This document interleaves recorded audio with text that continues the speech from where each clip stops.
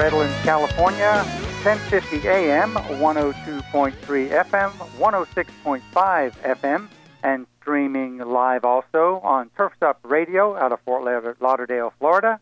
Welcome to the Water Zone, everybody. Sorry about the slow start there.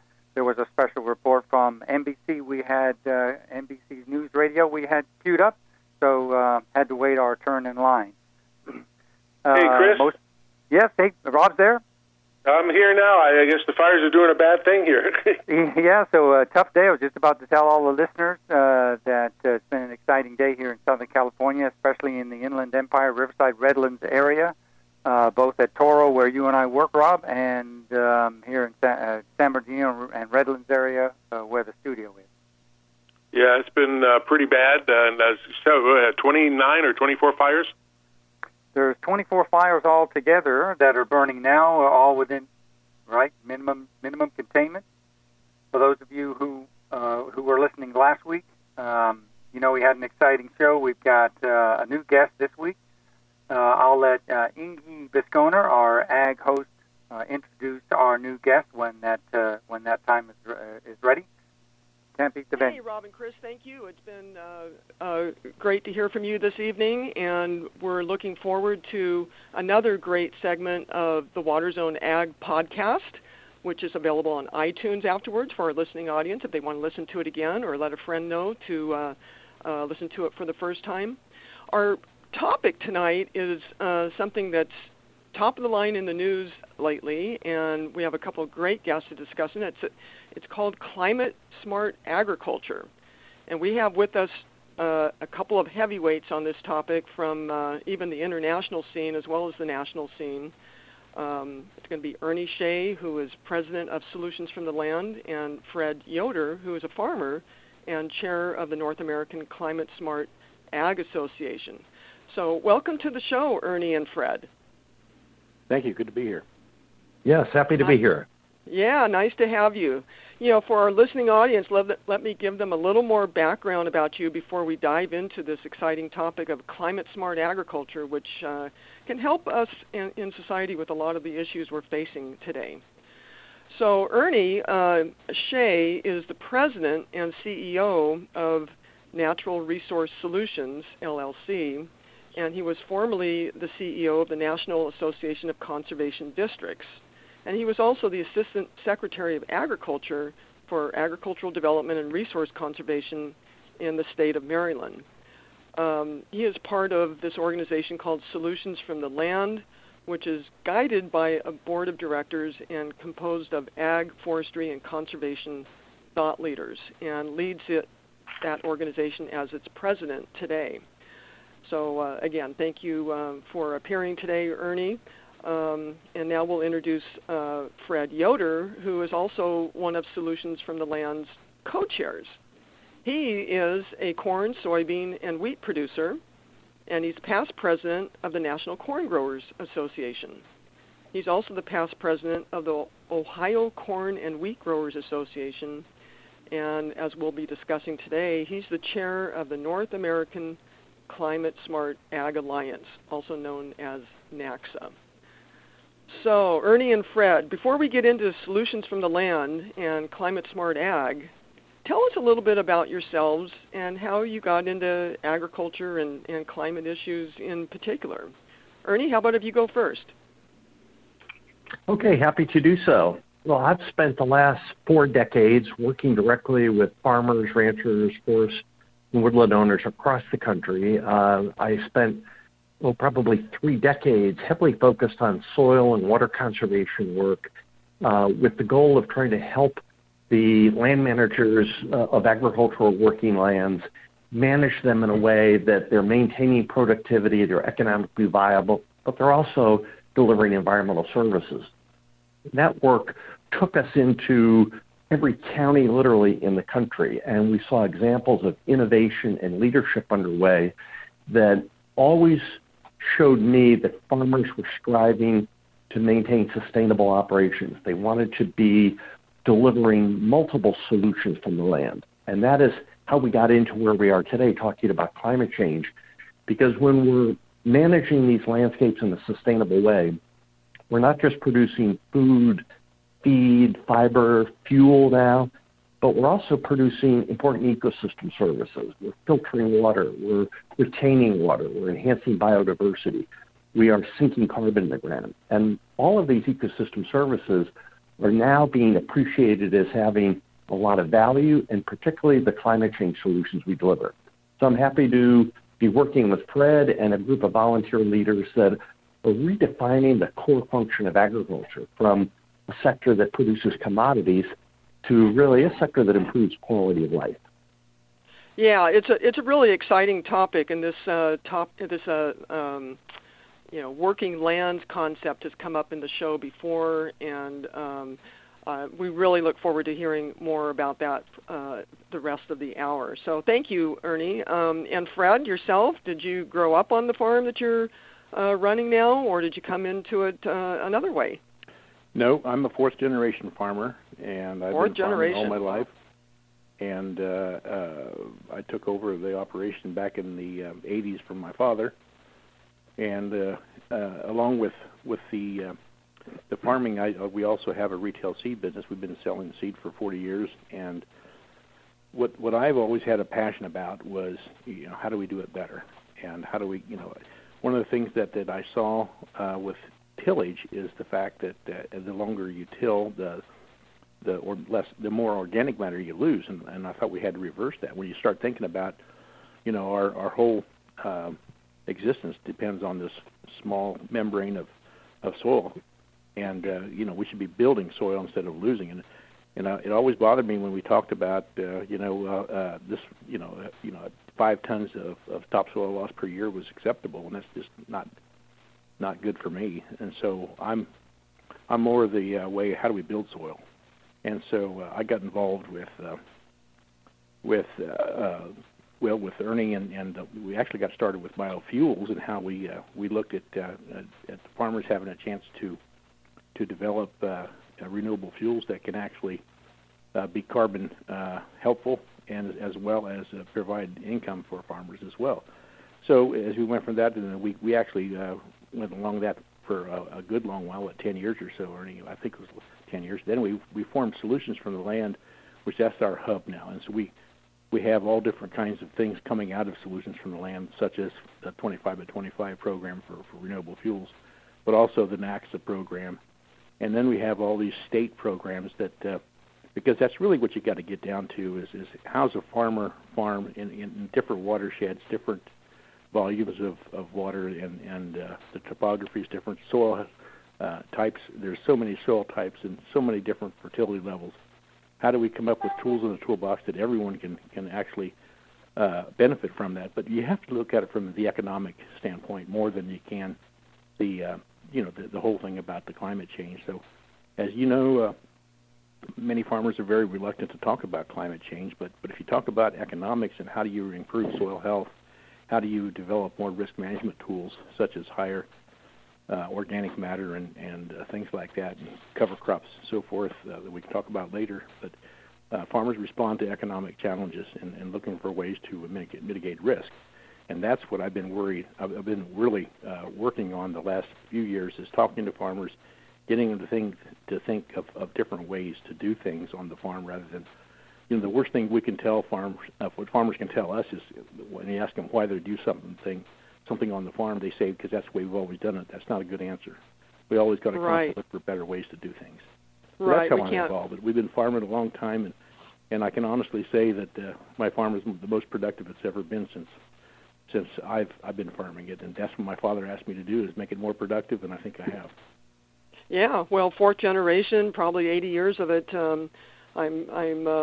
I'm sure it's a lot different than it was 80 years ago, and as you say, better with new technology, and not necessarily a plow. I mean, it's funny, you're saying that we're going from one of the major inventions in agriculture, tilling the soil and inventing the plow, to realizing that had some unintended consequences, right? Absolutely. we want to get away from that now, and now we're kind of reinventing how can we do it the old way but more productive. So fascinating. Thanks for being a farmer and helping to feed us all. So Ernie, as president of Solutions from the Land, please give us kind of an overview of the organization's vision and how it works and how it's funded. Well, Solutions on the Land came about because we were tired of being beat up as a sector. The farmer leaders that came together to create this not-for-profit named it Solutions from the Land because that's what we're about. When we farm and ranch in a sustainable manner, we're delivering all kinds of solutions. Our vision, and we've addressed a fairly short-term vision, and that is that by the year 2030, the farms and ranchers and forests across the country are going to be at the forefront of resolving food system, energy, environmental climate challenges, and achieving sustainable development goals. So we have our eye on what the world is seeking to bring about, which is transformational change from lands across the globe on all continents to address these 17 sustainable development goals that the United Nations has set up. And the good news is that agriculture is well positioned to be seen and valued as the solution set for many of these goals, at least half of them. The areas of focus that we've chosen to concentrate on are clean energy, climate change, and large landscape scale conservation practices. And we do that, as Fred mentioned, by bringing farmer leaders, conservation partners, value chain partners, academic business partners into problem-solving forums where they together craft the solution that they're going to advance and then work together to create the enabling policies or the market mechanisms to bring them about. So it's a much different model of operating than what I grew up in, which was largely a 20th century model of government intervention, where most of us working in the sector looked up at the government for guidance, direction, decisions. And we've come to appreciate that that has limitations. And while government certainly has a role, our model doesn't put government at the top, but it puts government at the table, where collaboration is undertaken, where incentive-based payments are formed and advanced, and where we're thinking in an integrated way about managing the land. One of the challenges that we faced as we worked our way through the 20th century was that every 5 to 10 years there was yet another crisis, another suite of programs that had to be delivered. And farmers were finding themselves torn between managing for water quality, managing for water quantity, managing for endangered species, managing for carbon, and the list goes on and on.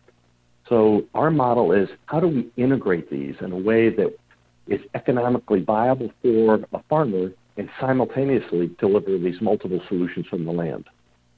Yeah, it sounds like a real win-win instead of depending on, the government payment system and really a handout for when disasters happen or, to help mitigate risk, that now you're more in control of your own sustainability, of being financially sustainable, but at the same time helping the planet be more sustainable. Is that kind of how it's working?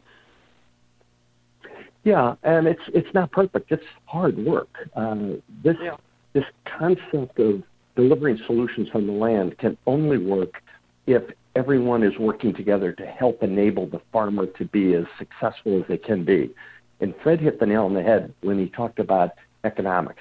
If these operations are not economically viable, they're not going to be delivering the water quality, the habitat, the climate change solutions that we want and need.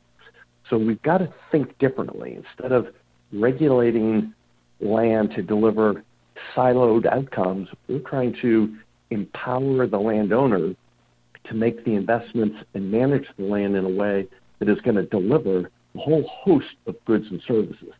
And let's not forget, one of the most important ones is feeding a global population that's going to exceed 10 billion people by mid-century.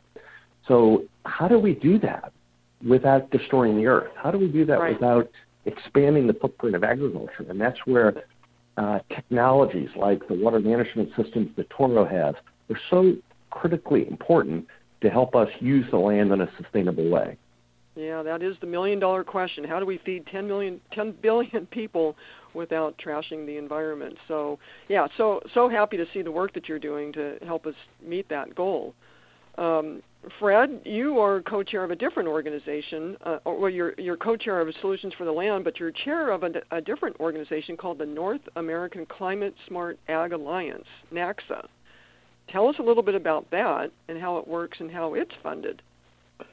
So NACSAA is a regional part of the Global Alliance of Climate Smart Agriculture, NACSAA. I know we got a lot of these acronyms that we have to keep straight, but the Global Alliance of Climate Smart Agriculture, we've been involved in that. Solutions from the Land have been going to those meetings internationally for several years, even from the very beginning. And one thing that was clear as we started this process, it originally started with basically nobody except the ministers of agriculture of the different countries were actually doing the work. And so we soon discovered that there were very few farmers there. And in reality, if you're going to have a plan to revamp and reinvent agricultural practices, you better have farmers at the table. And that's why we decided we needed to be, and SFL has always been that way, but we decided that we would go ahead and form the North American Climate Smart Agriculture Alliance to be a part of that. We think we can do a lot of things that the rest of the world can emulate because there's one thing about American agriculture, we are very, very productive. And can we do things better? Sure, we can do things better, but a lot of us are working very hard to make it better. So what we're trying to do is maybe become the template for the rest of the world in some ways. And again, I want to repeat that there's different watersheds, there's different soil types, there's different topographies. And so what we want to do is develop as many tools that we can put in the toolbox so that anybody that needs or wants to or desires to do better and have some new risk management tools and also some new economic tools that they can reach in the toolbox and get that. And that's one of the reasons that we also formed the state meetings too. We recently just got done with one in Ohio here. That it started more on food security, but it ended up being a really good exercise where folks could understand what was possible on the farm as well as the intricacies of how the infrastructure needs to all work together. Yeah, and I bet that when you kind of recruit people to work with you, that initially they might be skeptical, especially with the name Climate Smart, ag. But once they find out what it's really about is to make them more sustainable as well as the planet, does it get a little bit easier? Do you have a lot of people signing up and wanting to work with you? Well, actually, there's a lot of reasons why we call it climate smart instead of climate change. Let's face it. I mean, the climate has been changing forever, and I think it's changing at a much faster rate today. And really what we're trying to get farmers to really accept is the fact that we have to adapt to whatever the climate coming to tell us to do.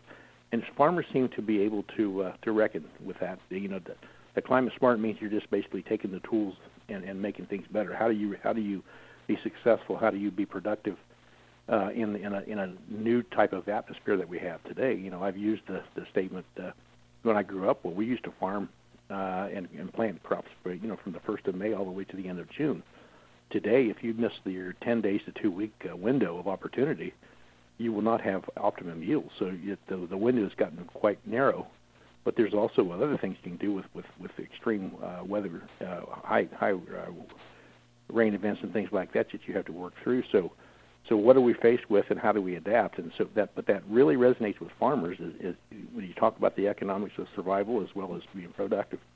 So you kind of go out at kind of a different way than what you might think. But once you get farmers convinced that for instance, conservation till or no-till with cover crops and all kinds of reducing your your inputs and things like that, and they see that the economic advantages, they all of a sudden have a much different change of heart, and so that they're willing to get on board and understand that actually less is born when you start thinking about how you work the land. Yeah, so what you're saying, it's all about the presentation, how you approach them and get them on board. So that's great. Certainly. Just kind of change the message. All right, well, Ernie, agriculture is often listed as a major contributor of greenhouse gases.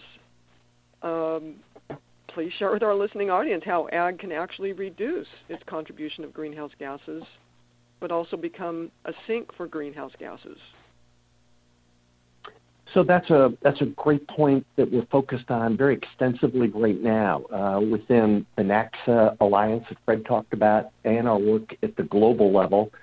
And what it really centers in on is a conversation not just about greenhouse gas emission reductions or carbon sequestration, we think of as mitigation, but a suite of activities that actually will enable agriculture to meet these many sustainable development goals. So when we talk about climate change solutions, we frame it through the Climate Smart Agriculture platform. And that involves three areas of conversation and focus. The first is sustainable intensification of production. How do we ensure that we're going to be meeting the food system needs of the world without destroying the earth? The second area of focus is adaptive management, and how can we become more resilient in face of these changing climatic conditions, whether it's drought or floods or invasive species. These changes are real, and it requires significant work in that arena of adaptive management. And then the third pillar of climate smart agriculture is the solution arena, where we can help either reduce or offset greenhouse gas emissions. So one big area that we can contribute is soil carbon sequestration. When we farm with reduced tillage, no-till, and cover crop combinations, we're producing biomass that through photosynthesis is pulling carbon dioxide out of the air and sinking it in the ground and simultaneously improving the organic content and the productivity of the soil.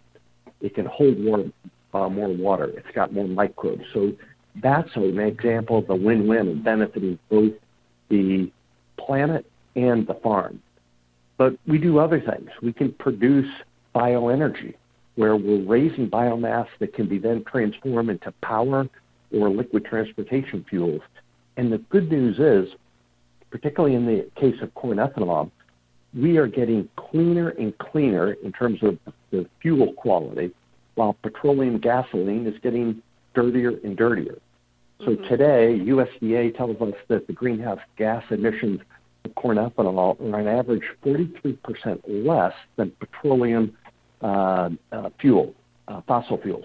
That's a huge contribution that the transportation sector can make, and we're at the center of it because we're raising biomass on farmlands that goes into the production of the fuel.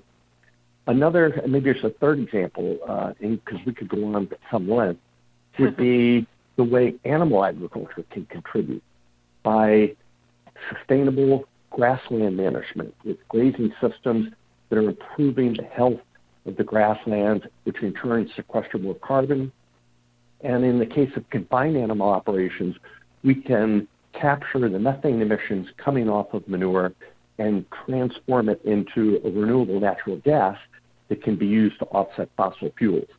So those are just some examples of practices that are already being utilized across the country, and our job is to help other farmers adopt them and scale them up. Yes, and I have also read that farmers are actually being paid to sink carbon, and maybe Fred can comment on that. Being a farmer,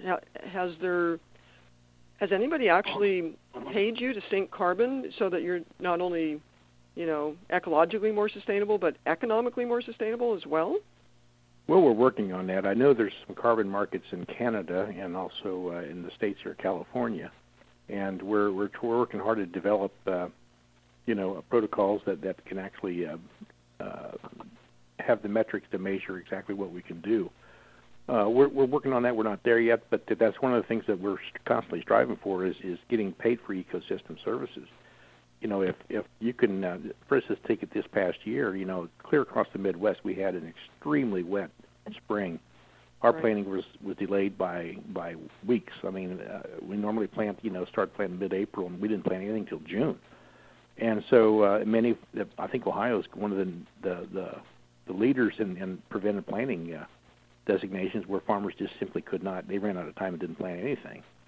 And what we thought is, if you just think if you could plant a cover crop after the due dates of planting for corn and soybeans, what if you could plant a crop that would sequester several tons of carbon and pay them for that when they could plant a regular crop? So I envision the future where we can actually look at carbon as a crop, and if we can provide those ecosystem services for civil society, just think about how quickly we can turn this thing around. It's low-hanging fruit as far as solutions to climate change, and farmers can participate in it and be rewarded economically for that. At the same time, raising the commodities that they need to for animal feed and human feed. So we think there's tremendous opportunities out there. We're not there yet, but we're getting there. Yeah. So by changing the way you farm, you can stop releasing carbon into the air by discontinuing tillage, and then actually do other things, all those things that Ernie just listed, and maybe you have some more examples, Fred, of how we can actually become a sink in agriculture for carbon. So maybe industries, in the industrial centers will actually pay a farmer to sink the carbon that maybe the industry is putting into the air as a process of the product, maybe the auto industry or whatever is making a car, putting carbon into the air and done the best job that they can to minimize that, but still has some carbon going into the air, and then maybe pay a farmer to sink an equivalent amount. Is that kind of how it would work? Well, sort of, but I'll give you an example of how a farmer can immediately be a contributor to the solution, and that's with cover crops. So in my mind, the best thing we could possibly do is have something growing on the soil at all times. For instance, right now, even though we're not done harvesting corn yet, we hope to finish this week, every single acre of soybean and corn that we grew has a cover crop planted. We flew on the cereal rye and the corn before it was even harvested, and all of the soybeans, we followed it right up, and we sowed cereal rye as well. And so what we want to do is have something growing at all times. And what that does is if you have any excess fertilizer or nutrients that have not been utilized in growing that crop, that cover crop will scavenge it and keep it in that plant. And so at the same time, we're sequestering carbon, because you anytime you have something that's making photosynthesis, you are actually you're creating a chance for carbon to be sunk in the soil. And so they're just by adding cover crops along with no-till. These are things that are actually great things to do, and there's good economic reasons for doing it. At the same time, produce those solutions that we're looking for, and that's why we call it the solutions from the land. So that's one way to get farmers to talk about the economic advantage of maybe less tillage and more growing things, which can actually scavenge those extra nutrients. In Ohio, of course, we've got some problems with excess nutrients going into the Lake Erie watershed, and that's one of the things we're using as a solution for that is just as cover crops to gather in those nutrients and use it for the next crop. Yeah. So ecosystem services and sinking carbon markets, these are all new things, all things that we need to do, and it's just great to hear how agriculture is being so innovative here. Now, Ernie, you have been to a number of international meetings, and these are places that we don't normally hear about in the context of farmers going to meetings. But in the last 12 months alone, you've gone to Bonn, Germany, and Kronivia, Fiji, and Katowice, Poland. And I can imagine that there were a lot of people talking about a lot of different things there, and here we have some American farmers at the table. What are your objectives there, and have you been able to get some positive outcomes from these meetings from all over the world? So the UN and the world is a pretty complicated place, as you might imagine. Yeah. And the reality is the countries of the world are on a glide path to try to save the earth. And they are writing plans in multiple UN forums to address climate change challenges. And the good news for agriculture is the world is waking up and starting to see agriculture not as the source of emissions exclusively, and in some places it is. In the United States, we are not. We are a net reducer of greenhouse gas emissions in factory and forestry. But there is an awakening that agricultural lands, properly managed, can be a major solution pathway for dealing with the climate crisis. So the UN system, through the United Nations Framework Climate Change Convention, is trying to figure out how the world, the countries of the world, and the business partners can team up and help enable farmers to farm in a way that delivers these climate solutions. So Fred noted a little while ago that when we started to go to these meetings, we observed very quickly that the most important people in the room were not there, and that's farmers. And we lifted that point up, that if you really want to get solutions from the land, you better have farmers at the table.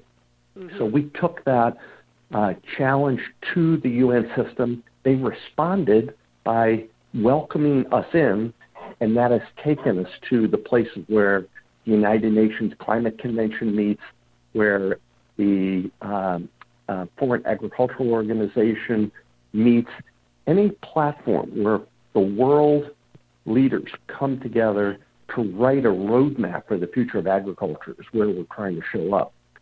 And there's a very important one that's underway right now. And Fred and I will be going to Santiago, Chile here the first week of December to help shape the development of the Cornivia Joint Work on Agriculture. And that is a Tahiti name for the very first ever agricultural blueprint, roadmap, if you will, for addressing the climate challenge. And the countries of the world are coming together over a 3-year period to offer recommendations that can be adopted by other governments across the world to help agricultural lands reduce their carbon emissions and deliver climate solutions. If they get it right, that's going to open all kinds of opportunities for U.S. agriculture and our business partners to deploy the practices, the systems, the technologies globally that we've been utilizing here in the United States. So water management is a huge issue across the globe. We know that with the technology that companies like Toro is advancing, that we can reduce through water use efficiency the amount of energy it takes to move water around. We can utilize it in a much more precise way that enhances crop growth, that will enhance soil carbon sequestration, that will accelerate nutrient uptake into the plant and reduce nutrient leaching. So there are all kinds of things that we talk about in this Cornivia process, ranging from nutrient management to water management to the role of livestock in the future of climate solutions. And we are bringing farmers into these global talks to provide their real-world experiences and expertise. So it's an ongoing process. It's a clumsy, slow process, but it is what it is. And with 193 countries participating and all kinds of special interest groups trying to influence them, you can appreciate the complexity of the conversations, the duration of the conversations, and the multi-stakeholders that are all competing to get the attention of policymakers to write this roadmap in a way that benefits them. God, I can only imagine the complexity of that. 193 countries. And would you say that, the United States' agriculture, American agriculture, is kind of driving that process, or are you learning a lot from, say, European or South American or African agricultural communities? Is it really an interchange, or are we really leading the pack on practices? I think it's both. I think we recognize that we have multiple tools in our toolbox that we've been honing and refining over the years, and we're sharing those globally. We're advancing guiding principles that we think are going to be adopted that I guess you would say put us in a driver's seat, and one of which is we've got to be sure that all of our decisions are science-based. We have to put farmers at the center of decision-making. And those are important guiding principles that we have shared globally and have gotten global support for. But we also are learning from management systems in use in other parts of the country. There's a lot of emphasis on agroecological solutions in Africa that we're watching and learning from and integrating into our approach to managing landscapes to deliver climate and food system benefits. But all along, we remind these negotiators, these decision makers within the UN system, that there is no silver bullet and that they better be embracing and adopting technology-delivered solutions, because those are the ones that will be sustainable over time and can scale. So we're very thankful that Toro has been a member of the North American Climate Smart Ag Alliance and helping to inform us as farmer leaders into these meetings about the importance of technology that sometimes get lost when other platforms are arguing for turning back the clock and abandoning technology and managing the land the way we used to 100 years ago in this country. So it's important work, and that's why we're there. Yeah, well, thank you for the call out to Toro. Yeah, we all are. That's why we're here. We're trying to make technology that will improve water use efficiency, and I like to say it as resource use efficiency. You know, not only the water, but all of the inputs to ag more efficient to produce more. We can't turn back the clock all the way to 100 years ago because we only had 1 billion people on Earth then. And, you know, we have 7 or 8 today, and as you said, we're heading towards 10. So with 10 billion people, we have to do things better. Well, that's really exciting. So once you have this blueprint, this ag blueprint, as you mentioned, that you'll develop in Chile, what would be like a practical outcome of that right away? Is it we really looking for funding to help farmers transition into these new ways of doing things, or just to have them paid by industry? That's part of it. So what it becomes is a blueprint for corporations to invest, for governments to adopt enabling policies, and things like funding basic conservation and water management programs are critically important. And, you know, we kind of ebb and flow with that in this country. When there's a crisis of soil erosion proportion like we had in the 1930s, there was a big response on the part of government and industry to come together and solve that problem. Sure. We've, over generations, had major investments in water storage that were in response to crises and some planned growth, but a lot of it was crises.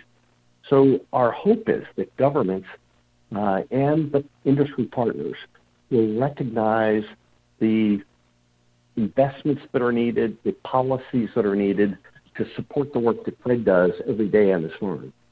Yeah, be more proactive rather than reactive.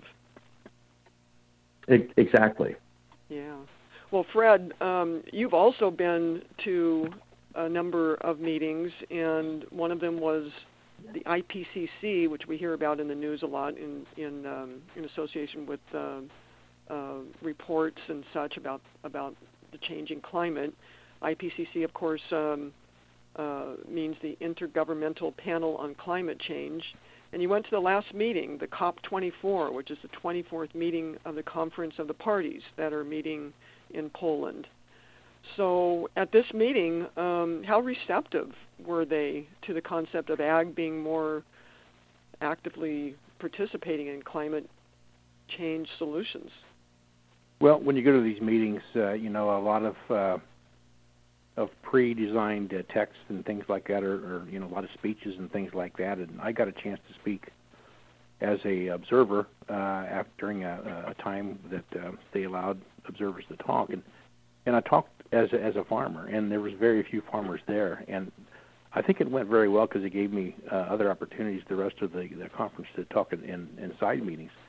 But I was really emphasizing the fact that, okay, if we're all here to, and some of you want to reinvent agriculture, you better have the farmers at the table, because farmers are extremely gifted in avoiding certain things that they don't like, and unless they have some skin in the game, it's probably not going to work.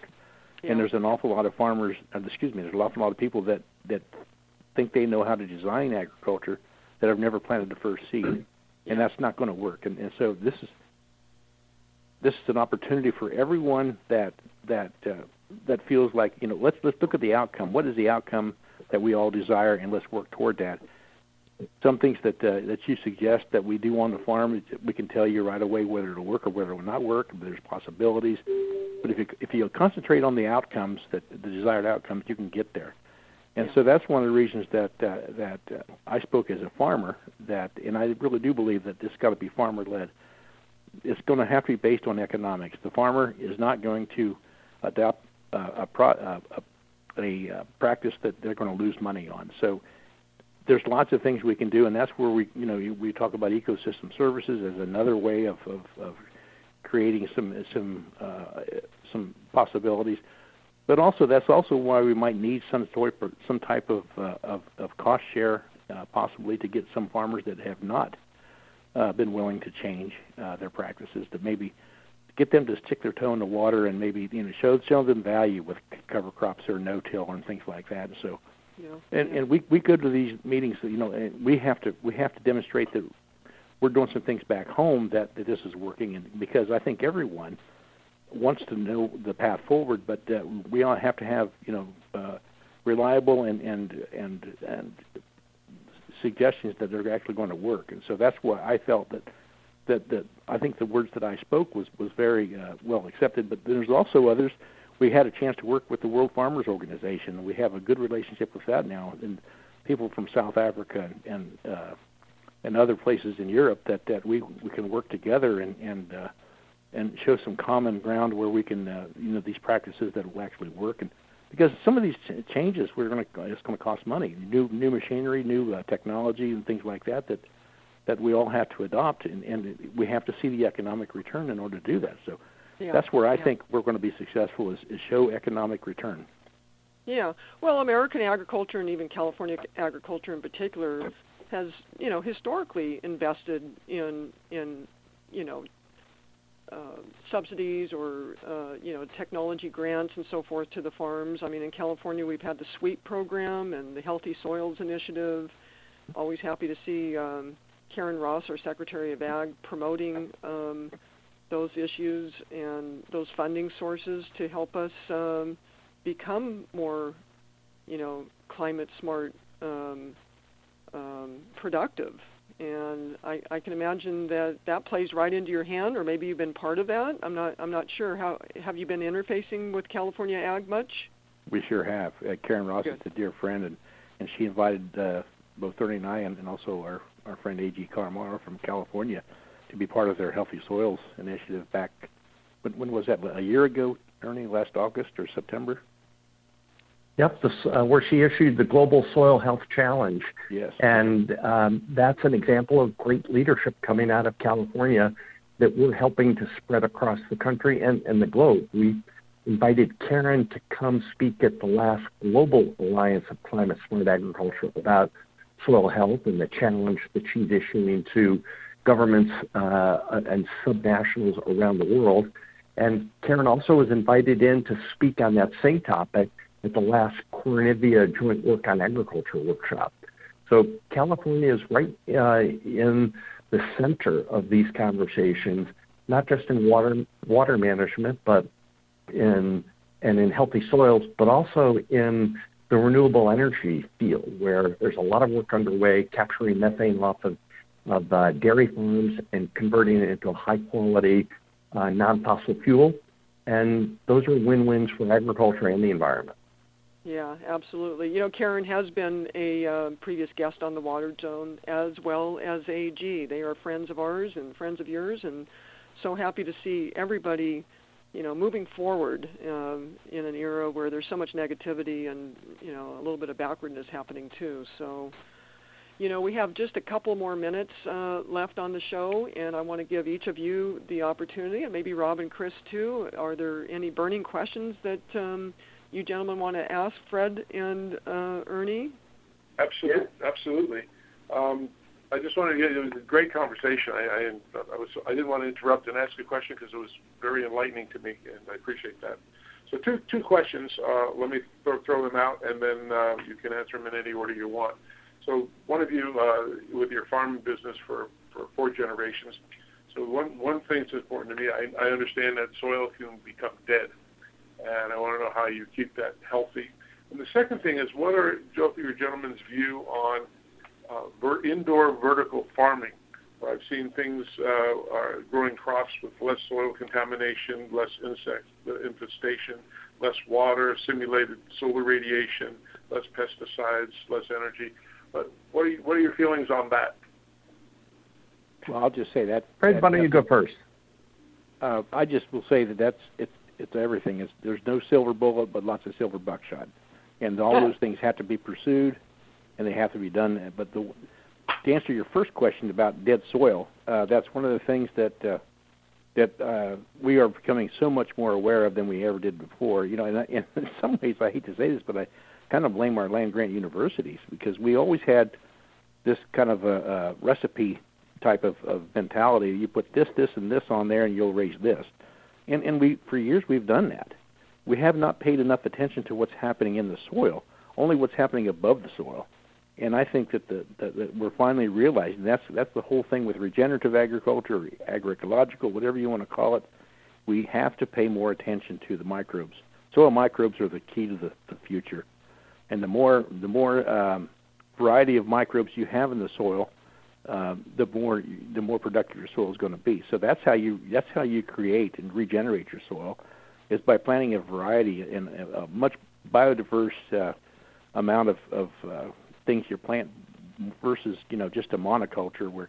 And that's the whole idea of putting a cover crop in there, because if you put a small grain cover crop in between corn and soybeans, it's amazing the type of microbes that you actually produce and grow, which will not only give you a yield bump, but it also is great for keeping weeds down. I mean, you're fighting weeds. And one of the things that I've really been able to do with cover crops is I've been able to cut my herbicide costs way down, because when something's growing, it's about competition. So when you've got something growing, the weeds can't grow because there's no room for it. So at the same time as I'm doing that, I'm building the soil. So that is a huge issue of dead soil, and that's one of the things we've been working with the folks in the European Union as well as South Africa in the whole NACSAA thing is rebuilding that soil.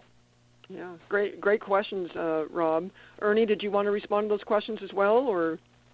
Well, maybe just a quick comment about the controlled environment production systems. They're booming all across the country.